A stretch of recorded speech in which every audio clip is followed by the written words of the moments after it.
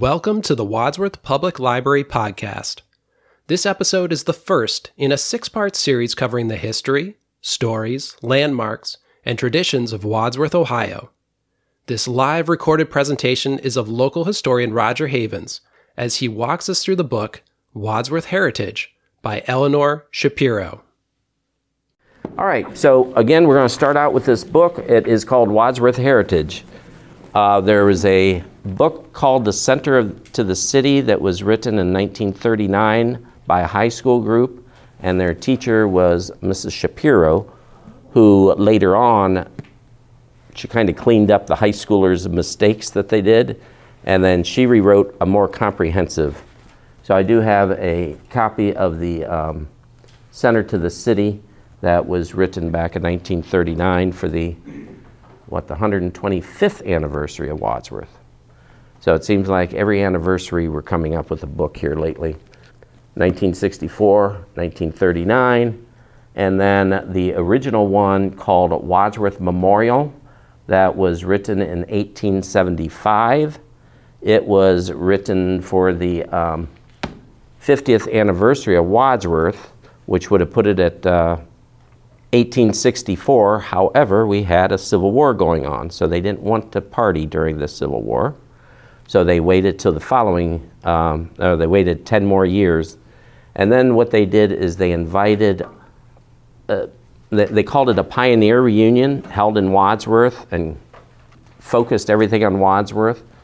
But because everybody was related, I mean, everybody had relatives, whether it was in Sharon Center or Seville, Medina. I mean, it was kind of a closed community that was branching out slowly.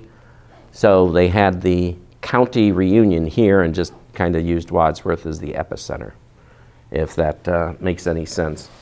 So this was rewritten then as a project for the renovation of O.J. Work Auditorium. So there's an extra section in the back. This was done in 1998. These were then sold as a fundraiser for the O.J. Work renovation. So again, they added that section in the back and sold these, I believe, for $30. And somebody just discovered that there were several cases of them left in their house, and so they donated to the Historical Society. So all the money, the $20 that you're given, goes to the Historical Society, and we can get rid of some of these. But they're in pristine condition, at least these are. Okay, so this starts out here at the beginning, and I was starting there on page 1. It talks about Indian Holmes. He was really the first white person to settle in Wadsworth, although he was a drifter, and therefore he hasn't been really recognized as the first person in Wadsworth. But his name was John Holmes, and they nicknamed him Indian Holmes because he took on an Indian bride. And so when they nicknamed him Indian Holmes, it probably wasn't a complimentary name. They were jazzing him for the fact that he married a Native American. And what I picked up from him is he was originally from kind of the Montreal area of Canada, and he was a drifter. He was a trapper, lived off the land type person. And there was one article that I read that doesn't reflect in this book, is that he was in charge of moving some merchandise from point A to point B up kind of around the Great Lakes. And something happened along the way that whether he got robbed and those goods were stolen or whether he pilfered them, whatever the case may be, he drifted out of there, and he happened to drift towards Wadsworth, and he set up down here at Holmesbrook, here on the west end of town. And at that point, he traded with the Indians, and his trade was, unfortunately for him, I guess, so he built a log cabin right there at the entrance of Holmesbrook Park on Greenwich Road, back then, of course, just being a trail. And then he noticed some veins of coal there along the valley walls. Not enough coal to really mine, but enough for him to chip out and have coal. And he set up a little forge and he made things out of metal that he traded with the Indians for pelts and things like that. I mean, he did his own trappings, but he also dealt with the Native Americans in the area and traded with them. And he also helped our two pioneering families that came to Wadsworth, and he helped roll up their cabin. Rolling it up means they cut the logs, had them rolling them up. That's how they stacked them into the house frame or the house siding. Then after too many pioneers came into his territory, he just drifted to the west, and nobody knows whatever happened to him. So he was a loner at heart. He was a trader with the Indian. So I put up an image. Obviously, this is not him, but could look like what he may have looked like. And then an interesting thing that crops up is, as the pioneers came in, there was a tree down there in Holmesbrook, close to the Greenwich Road, and it had inscriptions in it. And the inscription, and again, I kind of made this thing up, it said Philip Ward, and then the initials TD, RC, I can't do that. WV, like West Virginia. And the date on it was 1797. And this was really strange because the area of Wadsworth wasn't surveyed until 1806. So nobody could figure out what the 1797 was, let alone who these people were. Philip Ward and TD and RC and WV. So that was a mystery for the longest time. The tree eventually got cut down, and so history was lost. It was discovered many, many years later that somebody finally put it all together, and that Philip Ward was in fact a surveyor. But the 1797 doesn't fit because it wasn't until the early 1800s where this was surveyed. So then they put it all together that one of these initials, I don't know whether it was Philip Ward or who it was, that was the year they were born. So it was one of those members that ended up being the 1797. That was why he put the year he was born, I don't know. But the others did match up with some surveyors that came through in the early 1800s. And according to that date, that surveyor, he was only like 12 years old. So I don't know whether he was just a gopher for the whole thing of hauling the chains around that they measured the property. So anyway, so this first page, it talks about Indian homes, the squaw that he married. He helped roll up the cabins. Halfway down that page, it talks about 1808 was the first trace to be cut. So the first trace to be cut through Wadsworth was 1808, which was a path that started east of town, and they called this the East-West Road before they called it Greenwich Road. And it went all the way to Harrisville, which was Lodi. And so Lodi was actually older than Wadsworth. Wadsworth be the second oldest, but because they cut and went all the way through and landed there, that's kind of where the first settlement was before Wadsworth. And then Wadsworth was 1814, and our settlers stopped out here with a flashing light out on Broad Street in what they call the Western Star area, or the border with Norton. So you probably know where that flashing red light or stop sign is, out here on Broad Street, all the way past the blue sky. So I have named Holmesbrook as really the cradle of civilization for Wadsworth, because that's really where the first white person started. Now, Native Americans used this area. They really didn't settle here. They mostly settled out at Chippewa Lake, and they used this area as their hunting grounds. You know, I'm not aware of any known tribe or any artifacts that really have been large in Wadsworth.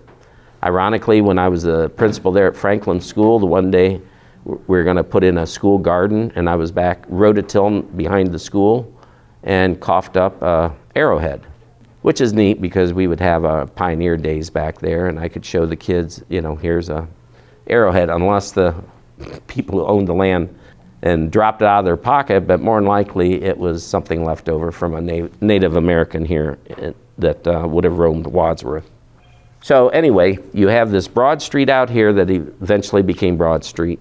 It was called the Greenwich Road at the time. Originally they called it the East-West, and then it's also known as Route 97. I mean, it's amazing how some of our roads have like 12 different names, and can get some of the non-locals really confused, as well as people that's been around for a while.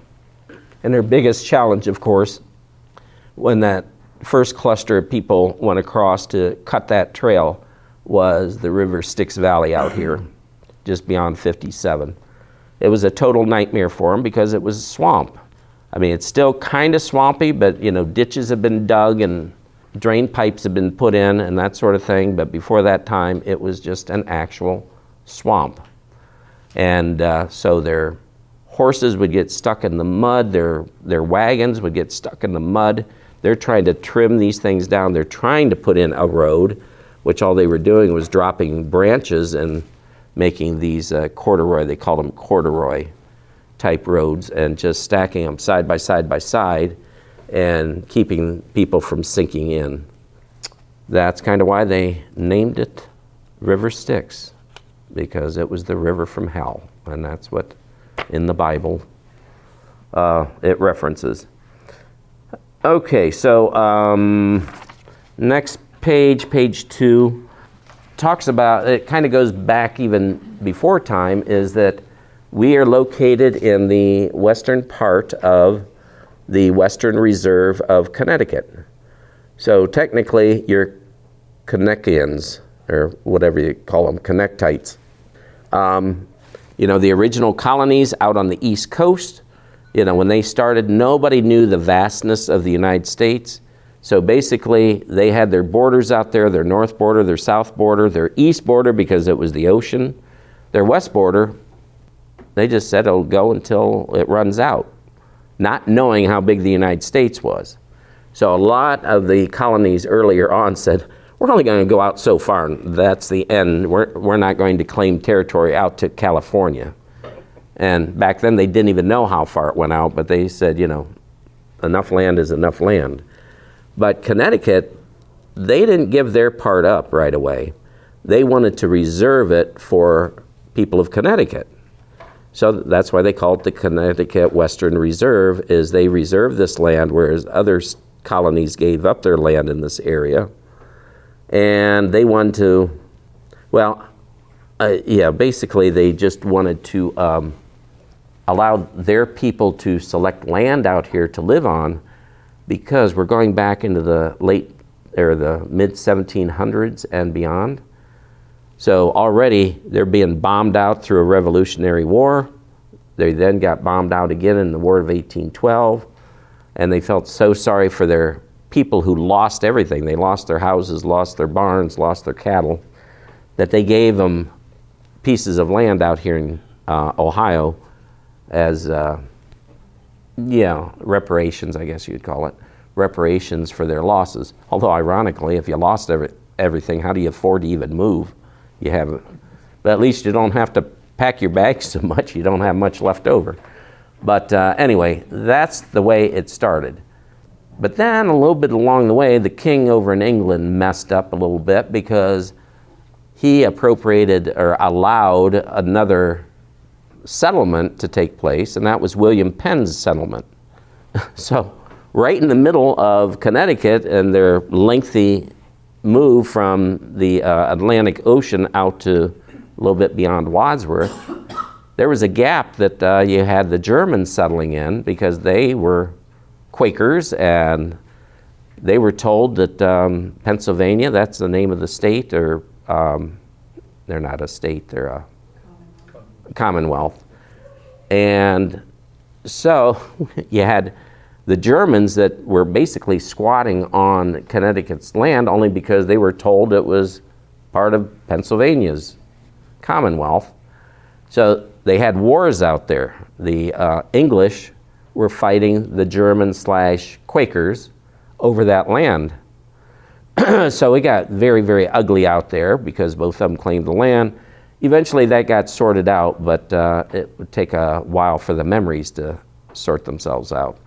So the first settlers that came to Wadsworth in 1814 were two New England families, and they were the Dean family and the Durham family, D-U-R-H-A-M. The Deans and the Durhams, and they settled right there where the flashing stop sign is on the south side of the road where the creek goes through. So they were like the first settlement, boom, right there in Medina County, or Wadsworth Township, but at that time that didn't even exist. It was all one thing. So anyway, getting past all that is now you have the English that are settling there, and now you had Germans coming in. And probably some of you, if you're from around here, you have German blood in you. I know my mom's side of the family, they settled in Wayne County, and they were originally from Germany and blah, blah, blah. And most of Wayne County was German and Swiss. Here in Wadsworth, you had the Germans coming in, and they would get there to where the Deans and the Durhams, and they didn't want anything to do with the English, so they turned south. So really everything from Broad Street and south was settled by the Germans. And then the English would settle everything kind of straight away and to the north, and they segregated each other. Over the years, eventually that all, after generations and generations, the Germans and the English married into each other. Now, another part of Wadsworth where the Germans hit pretty good was some of them traveled all the way through the center and started going up the hill where the Mennonites are today. And so the Germans settled that part of town too. Then eventually a lot of the English left here and moved farther west. Evidently some of these pioneers, that's all they wanted to do in their lifetime was to settle an area. So of course they came in. This was an ancient forest, trees this big around, not unusual, just thick with it. First thing they did was get out the axes and big saws and sawed everything down to create their farmland, which had to be quite the task, of course. Just think of the thickest woods you've been in lately and thinking of clear cutting it to be able to drop a plow in it to eventually be your farm. Lots of work, lots of burning of the logs too. So Wadsworth was always coated with a layer of smoke from them trying to get rid of all the wood. And of course the wood ashes then help to fertilize the soil. All right, going back to page 2, that talks about those Pennamite Wars. So the war out in Pennsylvania, the Wyoming Valley. So if you're interested in that, on page 2 and into page 3, talks about that. Then we talk about General Elijah Wadsworth, of which Wadsworth was named after. He was a general in the Revolutionary War and also the War of 1812. He spent a lot of his own money furnishing his soldiers with equipment that they needed and that sort of thing, because there really wasn't much money in the almost new United States of America, because they were fighting that war to become that. In the meantime, he invested with others to buy this section of land here in the Connecticut Western Reserve.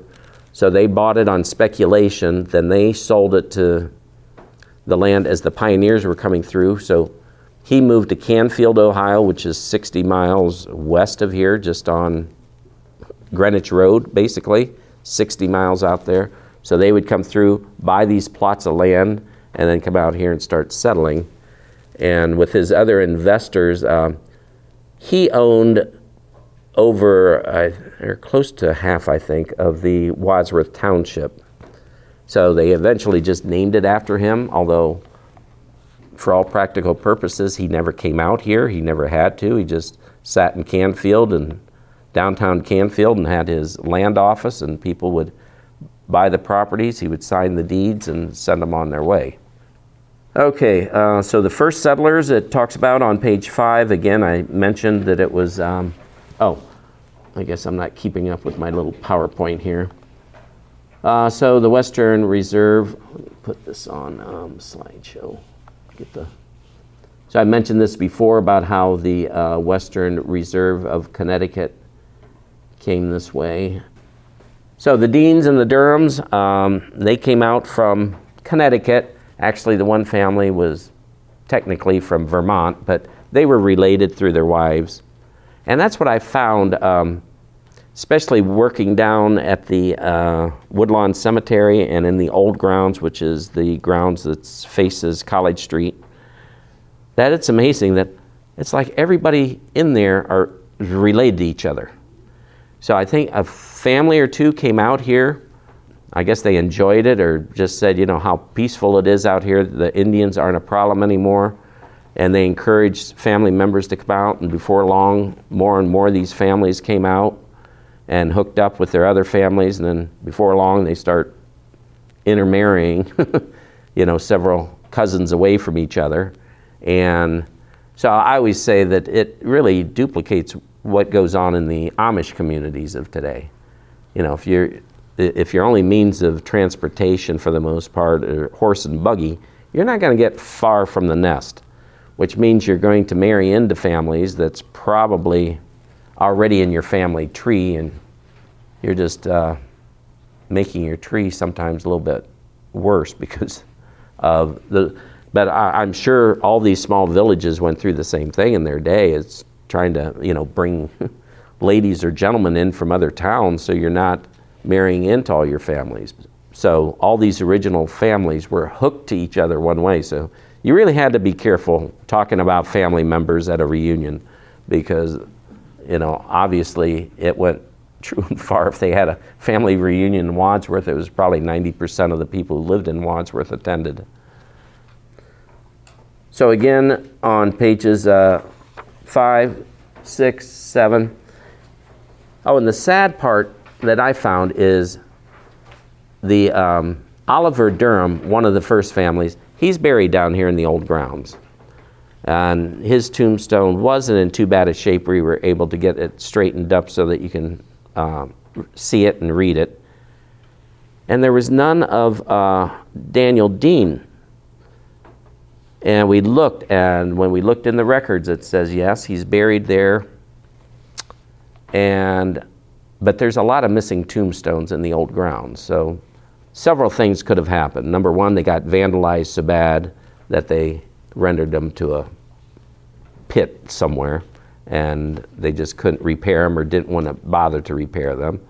Another one is if they were a young person, the first member of their family that died, you know, they were buried there, a headstone was put there, but then later on when other family members started dying, then somebody bought a family plot in the cemetery, then they had the outlier removed and moved to the other location. So we've come across a number of those. And some of them, especially the one, I was digging at the base of another one to straighten it out and found a tombstone of another person. And I kind of chuckled because I figured out right away what the problem was. His first name they had down as He-Man, H-E-M-A-N. And I kind of laughed, thinking, you know what, they left the R out of it. It's Herman. And so, you know, you can't, once it's carved in stone, it's hard to remove it. Well, here somebody did a search on the guy, and he really is buried down in River Styx, in the River Styx Cemetery. And his name was He-Man, H-E-M-A-N. So here again, he died in Wadsworth. They put him here. Then other family members died, and they must have been living down in River Styx, so they had him lifted out of there and hauled down there. That guy probably had more mileage in death than he had in life, with no stress. But it was interesting. So they just used his old headstone as a filler when they buried somebody else and just slipped it down in. Here I thought I found a gold mine, and here it's a dead person who was laying down there at River Styx. So those are things that we were finding, and when you're doing the history of Wadsworth, it just kind of blows our mind. So we're missing Daniel Dean's tombstone. It showed that he and a couple of sons of his and his wife are all buried there. There's no tombstone, but I could find him on an old map.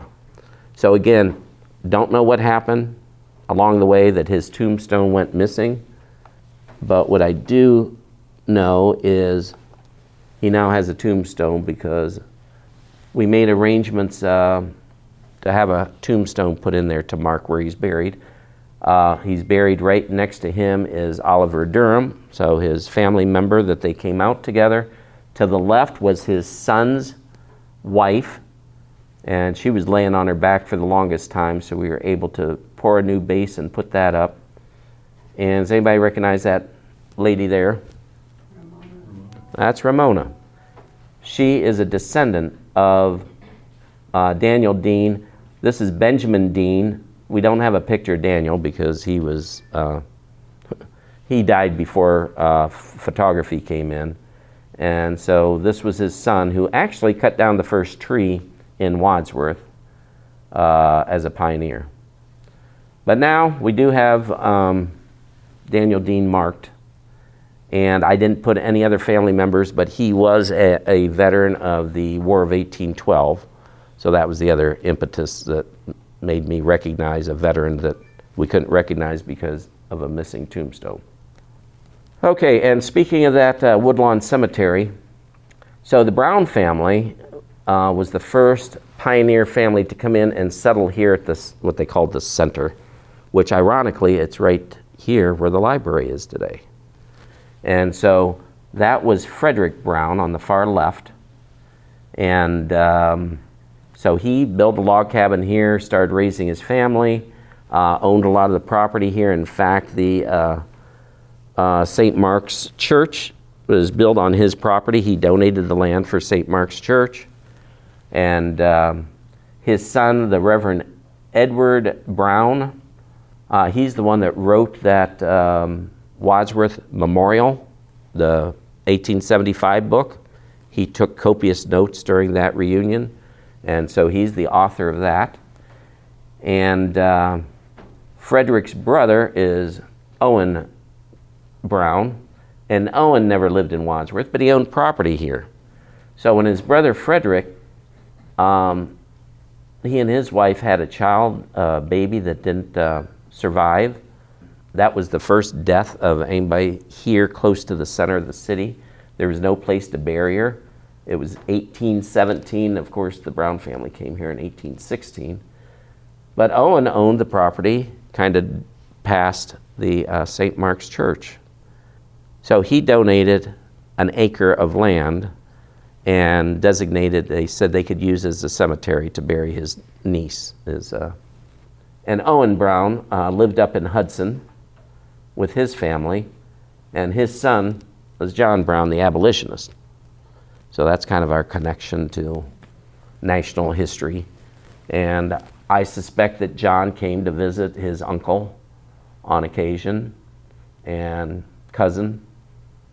So that's how the Brown family, and ironically, Frederick, when he came out here, and he was an educated person himself, but you know, there were no schools really at that time.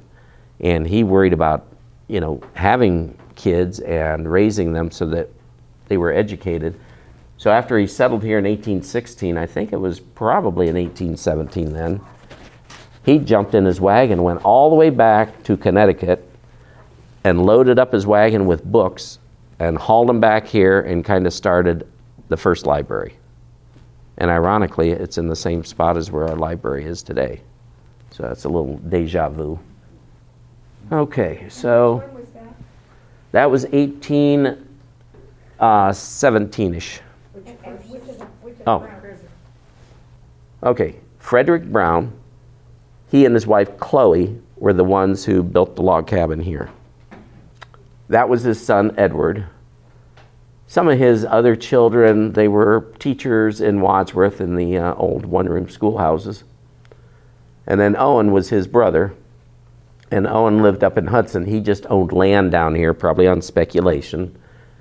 And he said, hey, you can have that acre, except he is going to maintain pastoral rights to it, which means if somebody approaches him and wants to graze their sheep or cows or whatever, they could use his land to do that.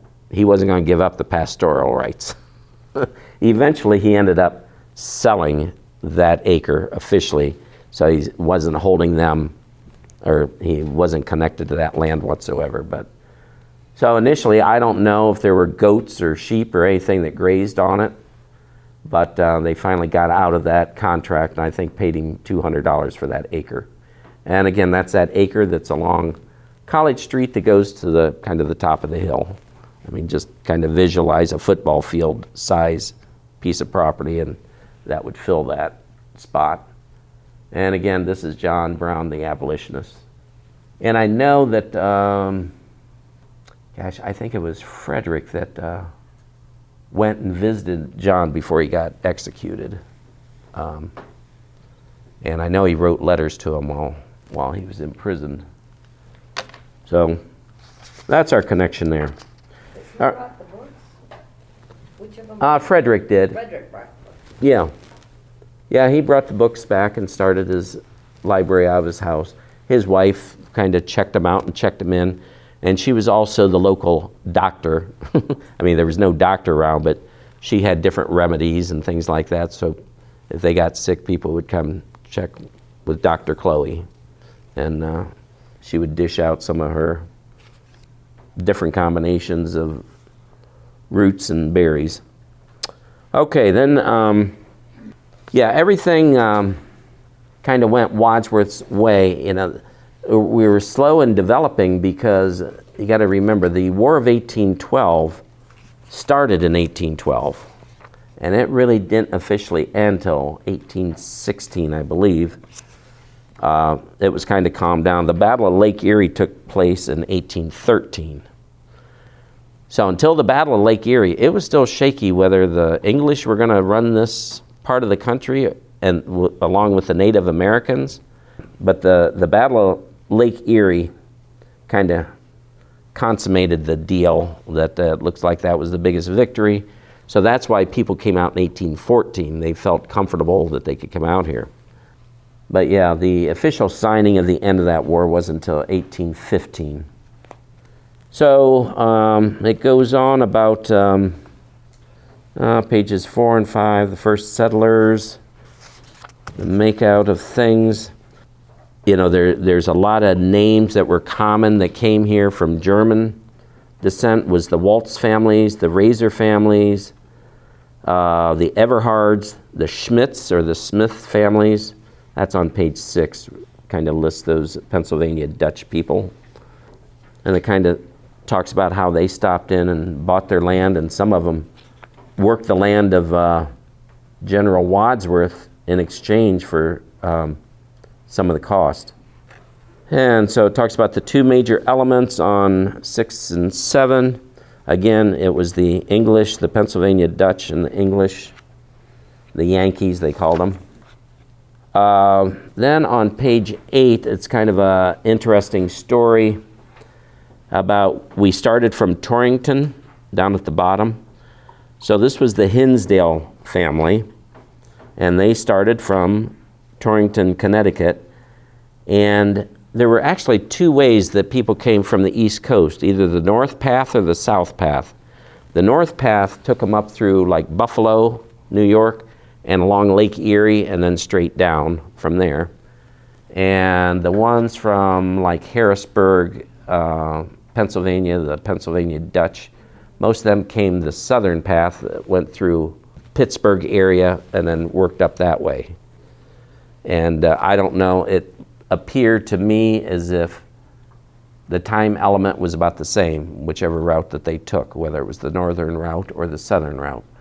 Some of the ones took the northern route in the wintertime because they were hoping the lake was frozen over so that they could just kind of skirt across the lake's edge. Well, in some cases, I think it was this one. Yeah, I think it's the Hinsdales that they were crossing that lake, and the ice collapsed, and it was all they could do was to save what they had in their wagons as well as the horses to get out of that mess. And in these trails, obviously that was the nicest place to go along the edge like that. because if you went the south route, it was all mountainous, and the stubs from trees the stumps were still stuck up in the air. And again, it had to be a very slow movement. And ironically, most of them didn't ride inside the wagons. It was just way too rough to sit in there and be jostled around. So most of them just walked alongside the wagons as they came out this way. But, and that's always the thing that kind of blows my mind is how much motivation do you have to do what you're doing? Their wagons, what I figured out is their cargo load is about as much as you could put in the back of a pickup truck. A 4x8 bed of a pickup truck, and about that high.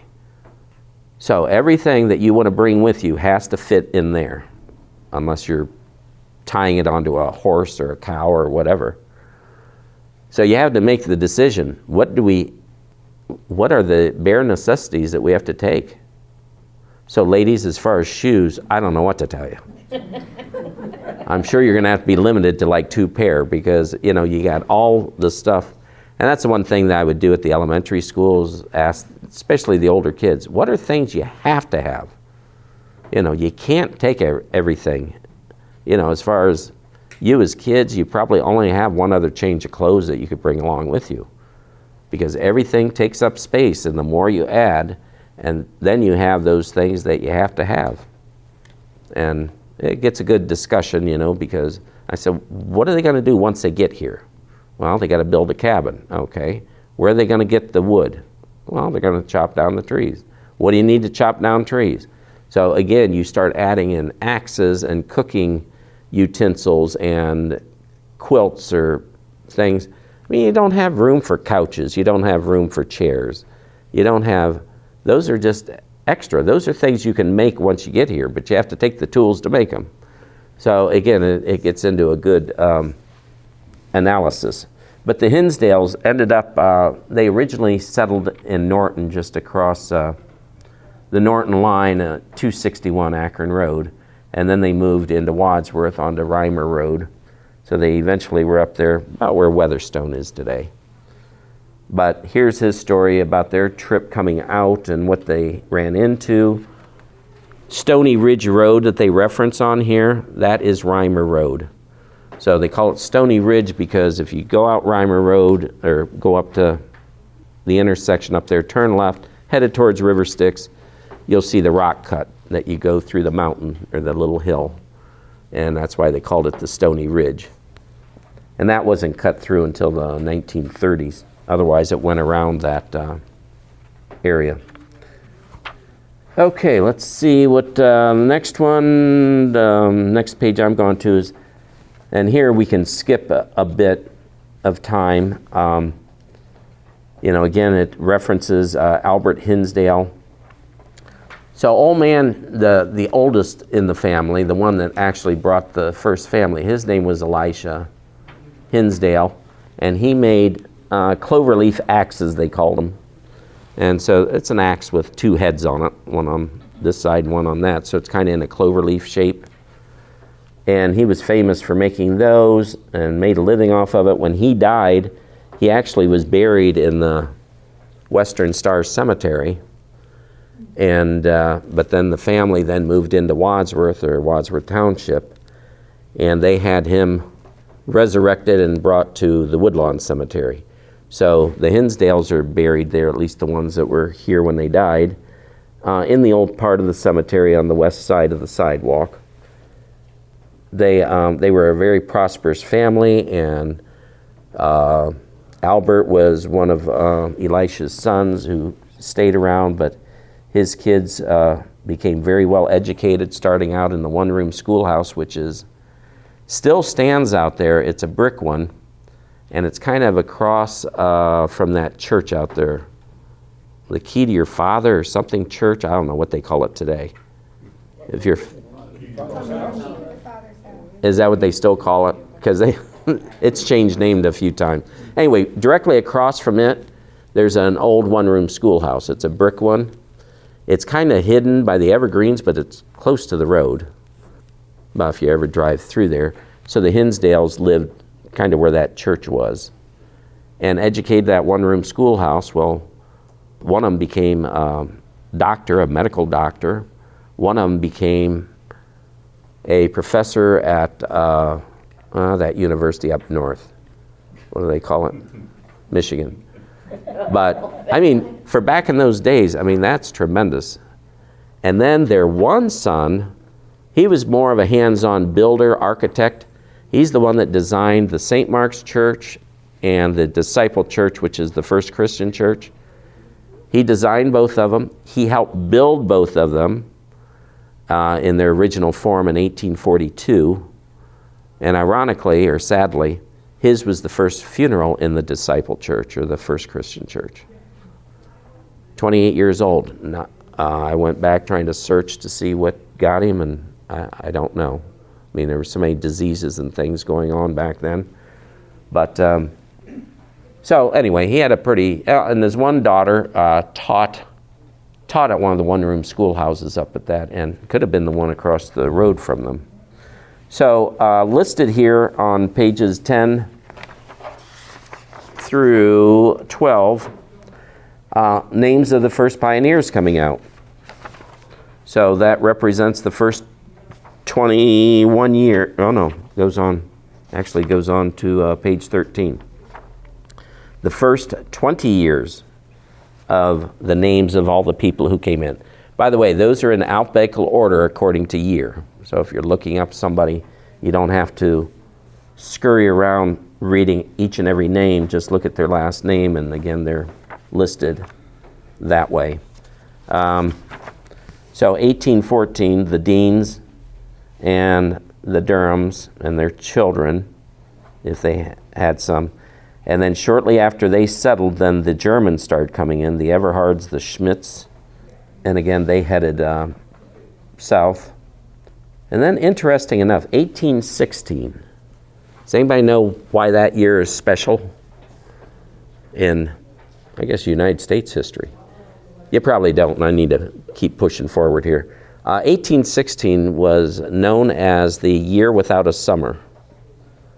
So there was an eruption over somewhere in Europe or Asia, maybe it was Asia, and it blanketed the sky with ash, and it drifted everywhere. So every month during that year, 1816, there was a freeze.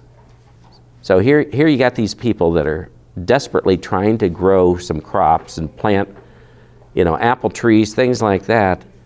And every month it froze and it killed, the buds and the blooms of it. You had a couple of things. Out on the East Coast, they thought it was some kind of curse, so they headed out away from the East Coast, only to find out it happened everywhere. Or the other thing, the people who came out here were getting frustrated that they were haunted that maybe the devil was getting back at them, so they headed back to the coast. But whatever the event, in 1816, you can Google it and see what happened. There was a family came in 1817 with the last name of Richards, and they settled there at Western Star, and at one time, Western Star was known as Richards Corners. But then there was a Star family ended up living there, Starr, and so then the town got named after them. And let's see, in 1822, or 1823, that's when the Beach family came here. So there's a beach road up at the north end. So there was Abel and Roxy Beach. In 1823, they came here with their daughter Sylvia because their sons were already out here in 1822, George and Orlando. And their daughter, when she was just a little child, she got scarlet fever really bad. So unfortunately for her, she was both deaf and she couldn't speak. And so they had to keep an eye on her because there were a lot of dangerous animals here in Wadsworth at the time. And of course they can't shout at her to, hey, be careful there's something coming. And she would also have like epileptic fits as a result of this. So sometimes she would just kind of go a little bit nutso and take off running just arbitrarily until they chased her down and caught her and let her go through whatever she was going through. And so her name was Sylvia. And so she was Sylvia Beach. And all the third graders learn about Sylvia Beach in their little history book that they read. And it's a fascinating story. But so she's 22, 23 years old. And so they settled out here on the Hayne Farm, which is out here on Akron Road. You get off High Street, you head down Akron Road, you go down the hill on the left, that big farm's still there. That's the Hayne Farm. So they lived in a log cabin right there, pretty much where the house, the Haynes live. And so they had started their cabin, they had just gotten here. They cut down the trees, all the branches around their cabin. And Sylvia and Mom were collecting wood one day for the fireplace, and they're outside. And Mom heads into the cabin with a load of wood, and Sylvia's behind her. And the door slams behind Mom. She lays down the wood. She turns around. No Sylvia. And so she goes to the door and opens it up and looks for Sylvia. Sylvia's not there. And so now Mom is looking around the cabin. Sylvia can't be found. No Sylvia anywhere. So by now, Mom shouts out to the boys and her husband out in the barn saying, come in here, or come back to the house or the cabin. I can't find Sylvia. And of course, they can't call for her because she's deaf.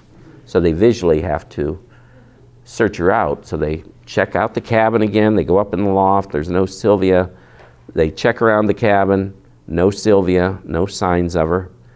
But they had all this brush all around the cabin, like I say, the tops of the trees that they use the logs for the cabin. And so they start tearing through all it, trying to pull the branches out, thinking that she may have crawled back in there and gotten into a fetal position, whatever she would do. And so they're going through and pulling stuff out. Finally, the one son spots an opening in the underbrush big enough for a teenager to go in. So he's crawling in there and crawling in there. Boom! All of a sudden, there it was. And what scared him, it was a rabbit that came out of the underbrush, and there was no Sylvia. So that took it to the next level. He's saying, I'm not going back in there again. So then they finally sent a couple of the boys down the road to the next farm, which, is another quarter to a half mile down the road, to summon them up to see if they could go out and start searching beyond the cabin and into the woods, which they did, and they finally found her tracks. It had snowed a little bit. This was right about now, the middle of March. And so there was a little bit of snow down on the ground, and they did spot her footprints. So they started following them, and that would be in the Bent Creek area there at the bottom of the hill. And they kind of took a southwesterly route. So basically, they were following the creek into Wadsworth, is what I figured, which then put them around Durling Park area, because that's where that creek goes, through Durling Park. And they finally had to give up the search because it was like 2 a.m. It was freezing cold, and they said, why? And having a hard time seeing, using lanterns and things or torches. So they said, let's get back here at daybreak, which is about 7, 8 in the morning and that time of year. Yeah, about 7. So they all reconvened. They brought more people in to search, and they got there and they found her tracks again. And they're following, probably getting around the area of Durling Park, and the sun comes up. So the snow melts, her footprints leave, and they found absolutely no signs of her after that. That was the only sign she ever left. There was no blood, there was no torn clothing, there was nothing, that those professional hunters could spot that would indicate her existence. So a week later, they finally brought all these people back together to do another search, and it wasn't going to be a search and rescue. It was just going to be a search to find her body. And they brought these people in all the neighboring communities. Now, granted, this is 1823. There's hardly any people that even lives in Wadsworth. And they brought them from Seville, from Doylestown, from Rittman, from Sharon Center, Copley, and they brought like 400 men and boys in, and they made a human line pretty much all across Wadsworth with spacing maybe about 20 yards in between every one. And they just marched through the entire woods and found nothing. So she has a tombstone down in the Woodlawn Cemetery that simply says, Sylvia, daughter of A and R Beach, lost in the woods and never found, April 17th, 1824. To this day, nothing. But if you are down there at Durling Park after sunset and you see a mist coming through the valley, I'd get out of there. Because it says that, or people have said that her spirit haunts that valley. And that people have heard things down there. So, keep that in mind. Okay, so bouncing through here, I talked a bunch about the Brown family on page 15. So, the Frederick Brown, as I mentioned earlier, who established his home at the center in 1816. His sister, by the way, I think it was his sister, and I don't have a picture of her, she married into the Hudson family. And the Hudsons were the ones that settled Hudson. She and her husband, Tim, I believe it was Tim Hudson, they owned the farm down here where Sacred Heart kind of occupies the space now. And it was his dad that was the Deacon Hudson that started the town of Hudson. So again, all these related because that's where the Brown family was from. So the Browns and the Hudson, then they intermarried here in Wadsworth, and then they left, and I think they moved up to Hudson. And that, I think it was Owen Brown, he adopted this guy called Levi Blakesley. And Levi lived here in Wadsworth, and he owned a tannery where the Methodist church is today, just down the street here on Broad Street, utilizing Sylvia Beach's creek, or at least what she followed. So on page 16, talks about John Brown, Owen Brown, and also, so Levi Blakesley, again, he was the adoptive son of Owen Brown, and then also who worked for Owen Brown as a tanner was Jesse Grant. And Jesse Grant was the father of Ulysses S. Grant. So a little tie into history here in Wadsworth. So it still talks about Frederick Brown and his contributions. And again, I encourage you to go back. I'm just trying to make connections on where all this stuff is. And again, the Frederick Brown's house was just in this area. And if you were around a long time ago, there used to be the gas station here on this property, the Gulf gas station. And the Gulf gas station was in the location of a house that sat behind it. They moved it up the street behind it. That was called the Parmley House. And the Parmley House was started by the Brown family. But that house has been gone, I think, since the 60s. Okay, and popping in here some more. Let's see, I'm on page 18 now. Yeah, interesting enough, they chopped the east-west road here. They also had a north-south road, and that's what State Road is today up at the north end, where you do the zigzag up there by Home Depot. So that was the road to Cleveland. This was the road, well, just as Greenwich. And then there was the Akron Road, that path was used a lot because the nearest mill to grind their grain at the beginning, because there were no grist mills here at that time. So it was in Middlebury. Anybody heard of Middlebury? over. It's part of Akron now. Before, it was the growing community that was going to be the Akron, but then the Akron swamp took them over, and it was a more desirable location, I guess, and Middlebury turned into a ghost town. And it's in the Ellett area of Akron. But it would take them a day to load, or they'd take their grain, and it took them a day to go clear out to Middlebury, have their grain ground, and then they'd stay overnight there, and took a day to come home. So they were sure happy when the first grist mills went in down at the south end of Wadsworth along the creeks down there. And anyway, page 19 at the bottom talks about Timothy Hudson, Judge Brown's son-in-law. Oh, and Frederick Brown himself was one of the area judges. So like I say, he was an educated person in himself. Sylvia Beach story is on page 20 to 21. So you can read it, share it with your kids or your grandkids or whatever kids, your neighbor's kids. And so then we get into some things that helped out Wadsworth. The Erie Canal from Akron to Cleveland and through Barberton helped out Wadsworth people so that they could sell their grain in other places, because obviously everybody had a farm here. They didn't need the grain. But so the opening of that, even though it's not that convenient to get to, I mean, it's... And by the way, Barberton back in those days was called New Portage. Barberton didn't exist right away. That wasn't until O.C. Barber built that town.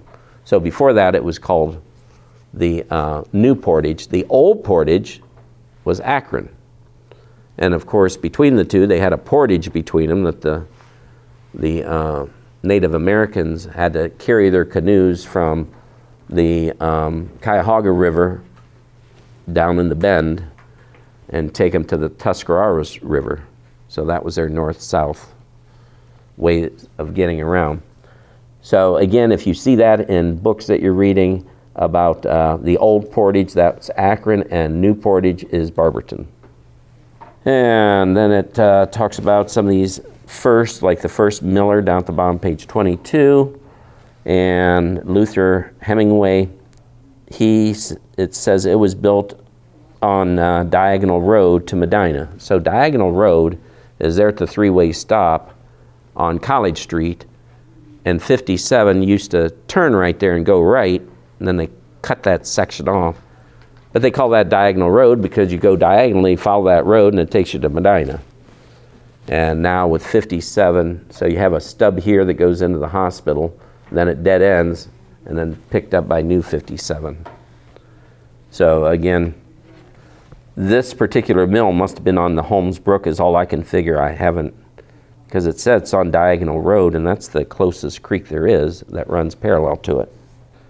But I've never been able to ascertain where it was located. Then the Allen and John Pardee, down at the very bottom of that, page 22, they operated their first grist mill down in the south end of Wadsworth. So, unfortunately in Wadsworth, a lot of our creeks are covered up and you can't see them. You see openings every once in a while. So just like I said at Durling Park, you know, you head up towards Bent Creek. I mean, it's open. It's an open creek so far, and then they bury it with culvert piping. And then, of course, just south of Durling Park, it goes under the streets. It goes under the playground equipment there at Sacred Heart School. It then opens up down by the old East Street Market or Marion's Closet or behind the Methodist Church. It opens up just for a little bit. Then it closes, and it all goes underneath the factories, the old factories, and it ends up emptying out in the south end. Then you have Blocker's Run that runs kind of parallel to the railroad tracks down there. It's open right there by the barber shop, and then it goes under, and it doesn't come out until Mill Street or the end of Grandview, let's put it that way. So we had like 3 major creeks coming through Wadsworth, and they all kind of came together down at the south end, where you get off of State Street and you take that little mill road, they call it, and then it hooks into Grandview and hooks into Rainbow, kind of in that area. So all three of them converged there, and it must have been a sight back in its day. I mean, there were waterfalls and things. I mean, think about it there where the injector is, and now it's all buried. You can't see, but underneath the ground, it goes, flat, and then it drops down. It's layered underneath there. Different drop-offs. I talked to city workers who say they have to take a ladder in there to get down from the one end to the other end because of all the drop-downs. So it's tiered, in other words. But anyway, where those three creeks came together where a lot of the mills went because there'd be enough water there to circulate them. So the first miller, the village smithy, Peter Waltz, he seemed to be a big name. I think he had a blacksmith shop here in town. It says, he set up his first shop out by the High Church, out there on Eastern Road, out by the Silver Run Winery. Yeah, and I believe he is the one that made the one rifle that we have over in the museum. So he made rifles, being a blacksmith. I guess that's what they do too. So that's on display over at the museum. And so the village smithy, you have stone cutters. We had several quarries in Wadsworth. One of them would be, if you ever went up Summit Street off of Broad Street, you notice the back of those houses have kind of a steep cliff to them. You probably never noticed, but now you will. But they don't have much of a backyard because they just have the steep wall behind them gone up to Baird. Well, that's because they cut out the sandstone there and quarried it. So they left the face of it, but it's all covered up with houses. So that was one of the quarries in town. Another one was on High Street once you pass the light that goes down to Valley View School. Stay on High Street, head north, and like Baker Street and all those, you can see that it's kind of a cliffy looking thing if you really look at it. So that was a stone quarry too. So the stones, of course, were cut and hauled, and like places like the museum, its whole basement is made of those cut sandstone. And barns, of course, were made of those. Yeah, it's amazing too how many resources we had in Wadsworth. So you had the sandstone that you cut. They had whetstone, W-H-E-T stone, and that's used to sharpen knives and different dentist equipment, drills, that sort of thing. That was out, I think, around the Hayne farm. They had whetstone. And then, of course, we had the coal, we had salt, we had wood, which was important at the beginning. So a lot of resources fell into Wadsworth, came naturally, that helped keep the economy going. Oh, another thing that I'm going to bring up about here, the city of Wadsworth. Usually, a city like this ends up being in the middle of the township. And the middle of Wadsworth Township is where Isham School is located, about a half mile down the road to the west of here. So poor Mrs. Shapiro, I don't think she could figure out what happened there, and I just learned it a couple of years ago. So a couple of the original surveyors that came in, probably for the land companies that bought up this land, I think they went with a cheapy person, that they're going to do this for the best price ever. And they missed it by a half mile. They had Wadsworth Township going across 585 and up the hill in Doylestown about a quarter of a mile. And then when it finally, so it shifted everything this way. So I think they established this as being the center of the township, which at the time, that's what the first survey said. Well, they didn't wait for the second survey because they were a half mile shifted to the east. So they shifted it back, which then, now the center of the township is Isham School as opposed to the location here. So that was a guy that came to one of the meetings. In fact, he did a presentation because he's a surveyor and he's all into the history, and he's the one that told that story, and it all makes sense now. Back then, poor Shapiro couldn't figure out. And then all these theories saying, well, yeah, they shifted because it was too hilly down there. Well, this is all hills. The whole downtown Wadsworth area is hills. Why would that hill be any different from this hill? But that's what it was. It was just a mistake done in the original survey, and when it got corrected, they didn't move anything. Okay, now the bottom, page 25, talks about our most famous person that was here in Wadsworth, and that was Laura Spellman, Laura Celeste Spellman, who was born in downtown Wadsworth. Her dad, Mr. Spellman, built a house and a store together. I mean, when the downtown developed, once they got rid of the log cabins, they replaced them with a regular clapboard house, probably looking like a Western Reserve house, just all white and rectangular. But since they built it close to the center of Wadsworth, they put a storefront, a general store, so they could sell supplies out of it. Before that, there was only, I think, one other, and it was down here where the old bank was, just down here on the corner. And that was run by the Pardee family. So Mr. Spellman opened a store here. He had one in River Styx, and then he eventually had one in Akron. He had one in Kent, but he was only here a month after Laura was born, and he moved the family to Kent, where they opened up another. It was almost like he had a string of stores, miniature grocery stores. But anyway, she was a month old when she got moved. From there, they went to Kent. From there, they moved to Cleveland. From there, she went to Central High School in Cleveland. And from there, she met a schoolmate that she fell in love with. And there, she married him, and he became the richest man in the world, John D. Rockefeller. All happened here, started here in Wadsworth. Not sure what happened to the house. I'm still trying to search it out because, if it burned down, it burned down. But back in those old days, back in the 1830s, 40s, whatever, you just didn't tear down a house. You recycled the house. Whether you tore it apart piece by piece and rebuilt it someplace else, or you moved it. A lot of houses in Wadsworth didn't start out where they are today. They started maybe a quarter of a mile down the road, and people say, oh, we're going to move. Okay, but back then they moved their whole house with them. And so they'd find a lot and build a basement and move the house for whatever reason.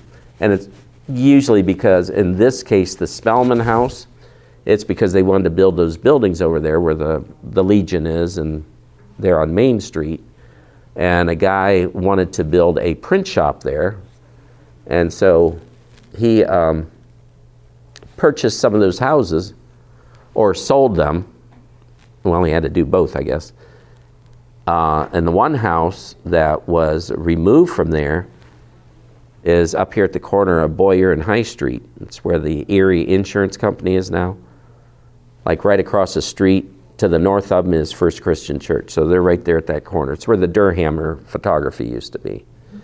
So that house used to be where the American Legion sits today. So they rolled it up there on telephone poles with horses and mules pulling it and put it on new foundation.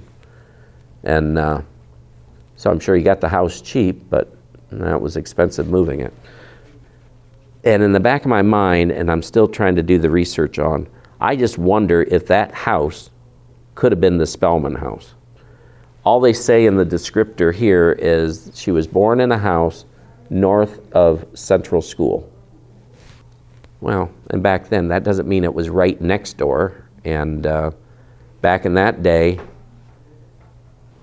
the predecessor to the school over there was built in 1870. So they built that Legion in 1874, I believe. But anyway, it just goes to show how things change. And who knows, if I ever discovered that house was the Spellman house, we could be a tourist attraction. Because I'm sure we'd get money from the Rockefellers to do something with it. Okay, I threw some pictures together up here of during the 1830s, the 1840s, These are the buildings that are still, some of them are still standing, some of them are not. So up here in the upper left-hand corner, that is St. Mark's Church in its original form. It was the Congregationalist Church. This was this was the Methodist Church that used to be over here where Central School is, in the parking lot along Main Street in front of O.J. Work Auditorium. This was the church that's set there. Well, actually, that one was torn down, then they replaced it with brick. And then it got torn down. But before they tore it down, it was the annex building. If you went to Central School, then it was the old annex, but this was the wood structure. Then the annex was made out of brick. And when they tore it down, of course, they found the stained glass windows in there, which they promptly gave it back to the Methodist Church. And the Methodist Church, by the way, was on the E.J. Young property that they hauled down his mansion to build that. But I think in the meantime, it was let go as far as and it got into a pretty bad condition. Kind of like the O.C. Barber mansion over in Barberton. Nobody keeps them up and they eventually cave in. So again, the Methodist Church was down here. This, of course, just got hauled down for the new CIS. This was built about 1838, and it was made of handmade brick that they made on the property, dug out the clay on the farm, and I don't know whether they kiln dried it, if they had their own setup, or whether they just air dried it. I'm thinking just air dry. This is, the house, Roger? Pardon? Who owned that house? Well, it was in the family since its building. It was built, like I say, 1838.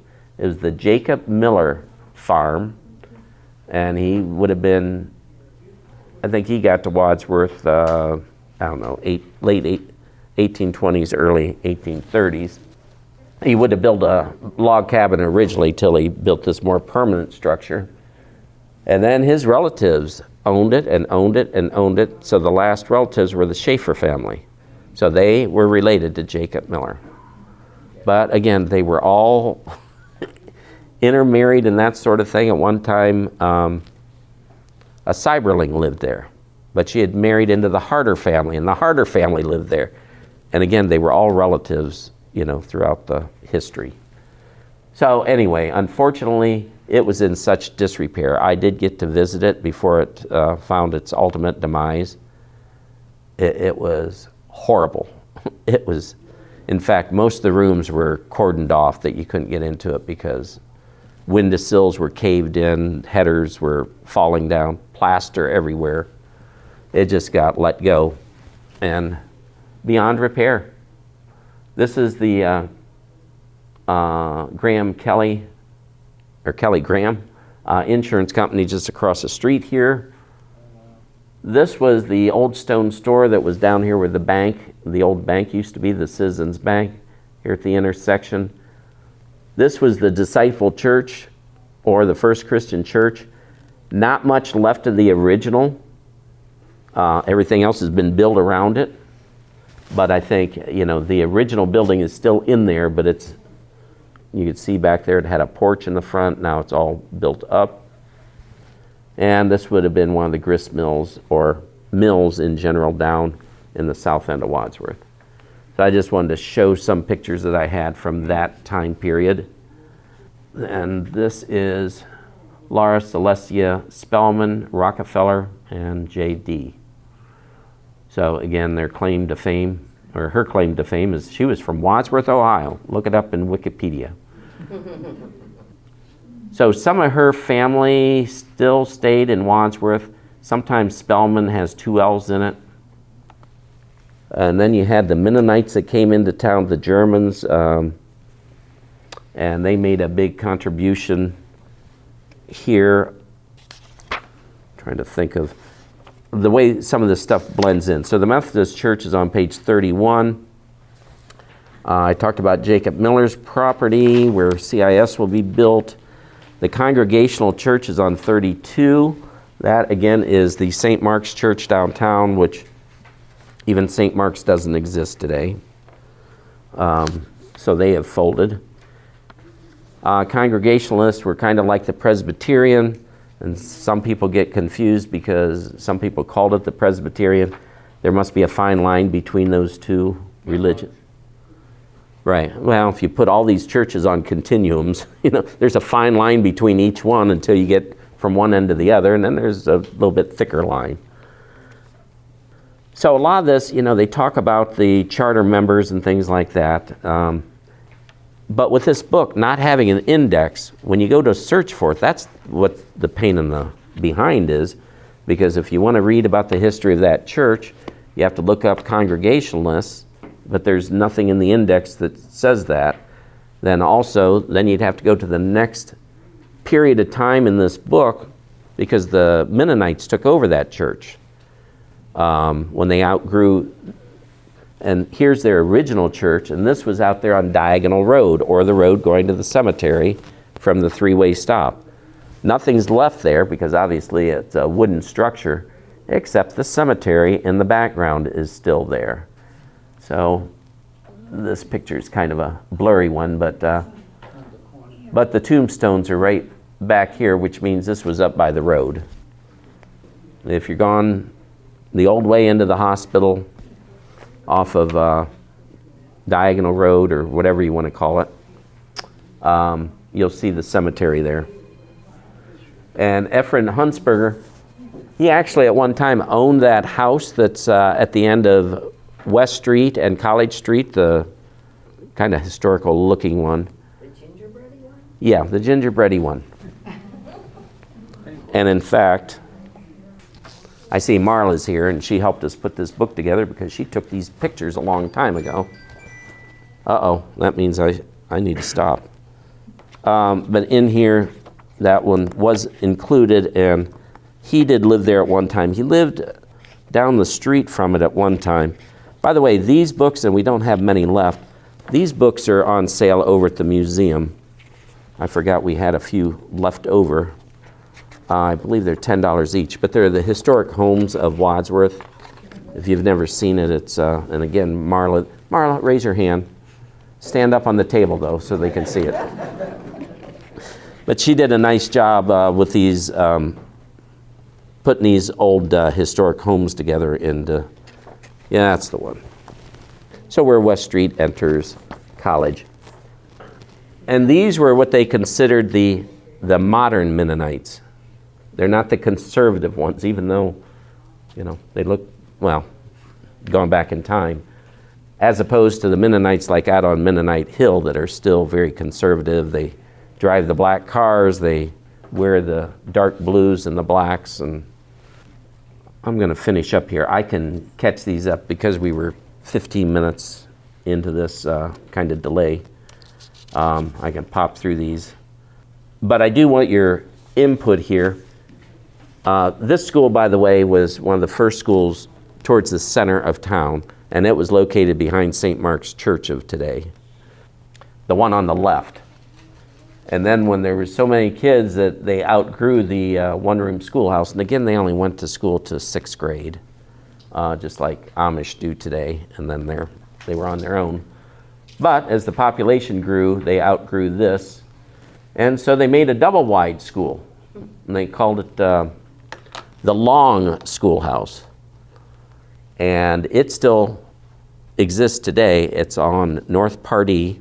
So if you go to St. Mark's and turn right, it's at 166 on the west side, 166 and 168, I think. Who is it? Who's there? Or Donnie Warner. Is that your house? No, I live next to it. Oh, she lives next to it. Okay, so if we go to a party at her house, we're going to go next door and just kind of gawk at it. So they called it the Long House because it was wide, and so they called it long because it was longer than normal. Not that Longs taught there or their property. But when they built that originally, it was across from the First Christian Church in the Save-A-Lot parking lot. Then Save-A-Lot came along and they wanted it out. No, it got moved a long time ago. Another example of how they moved a building. So they got it out of there and moved it down the street.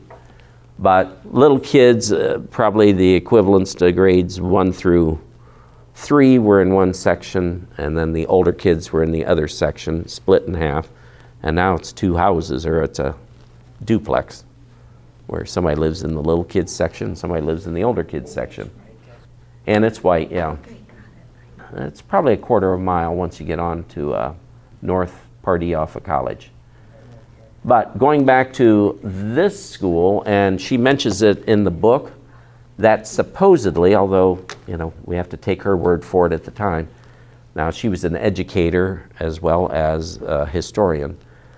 Supposedly Joseph Smith came and gave a speech in that schoolhouse in the evening, after hours, recruiting people to join the Mormon movement.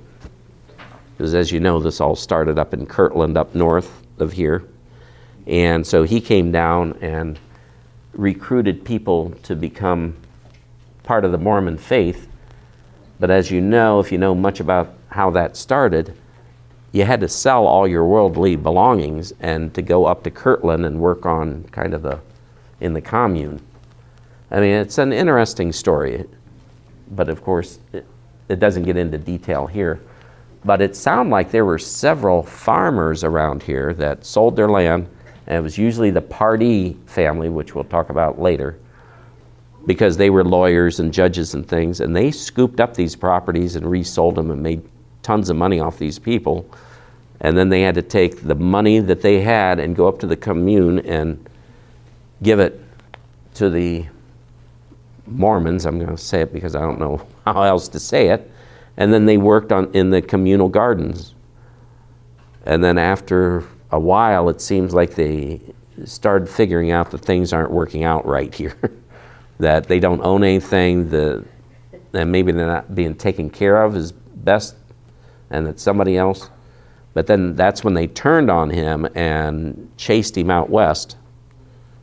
You'll have to read it yourself. But it is an interesting place to visit up there in Kirtland, just to see that church, that big sandstone church.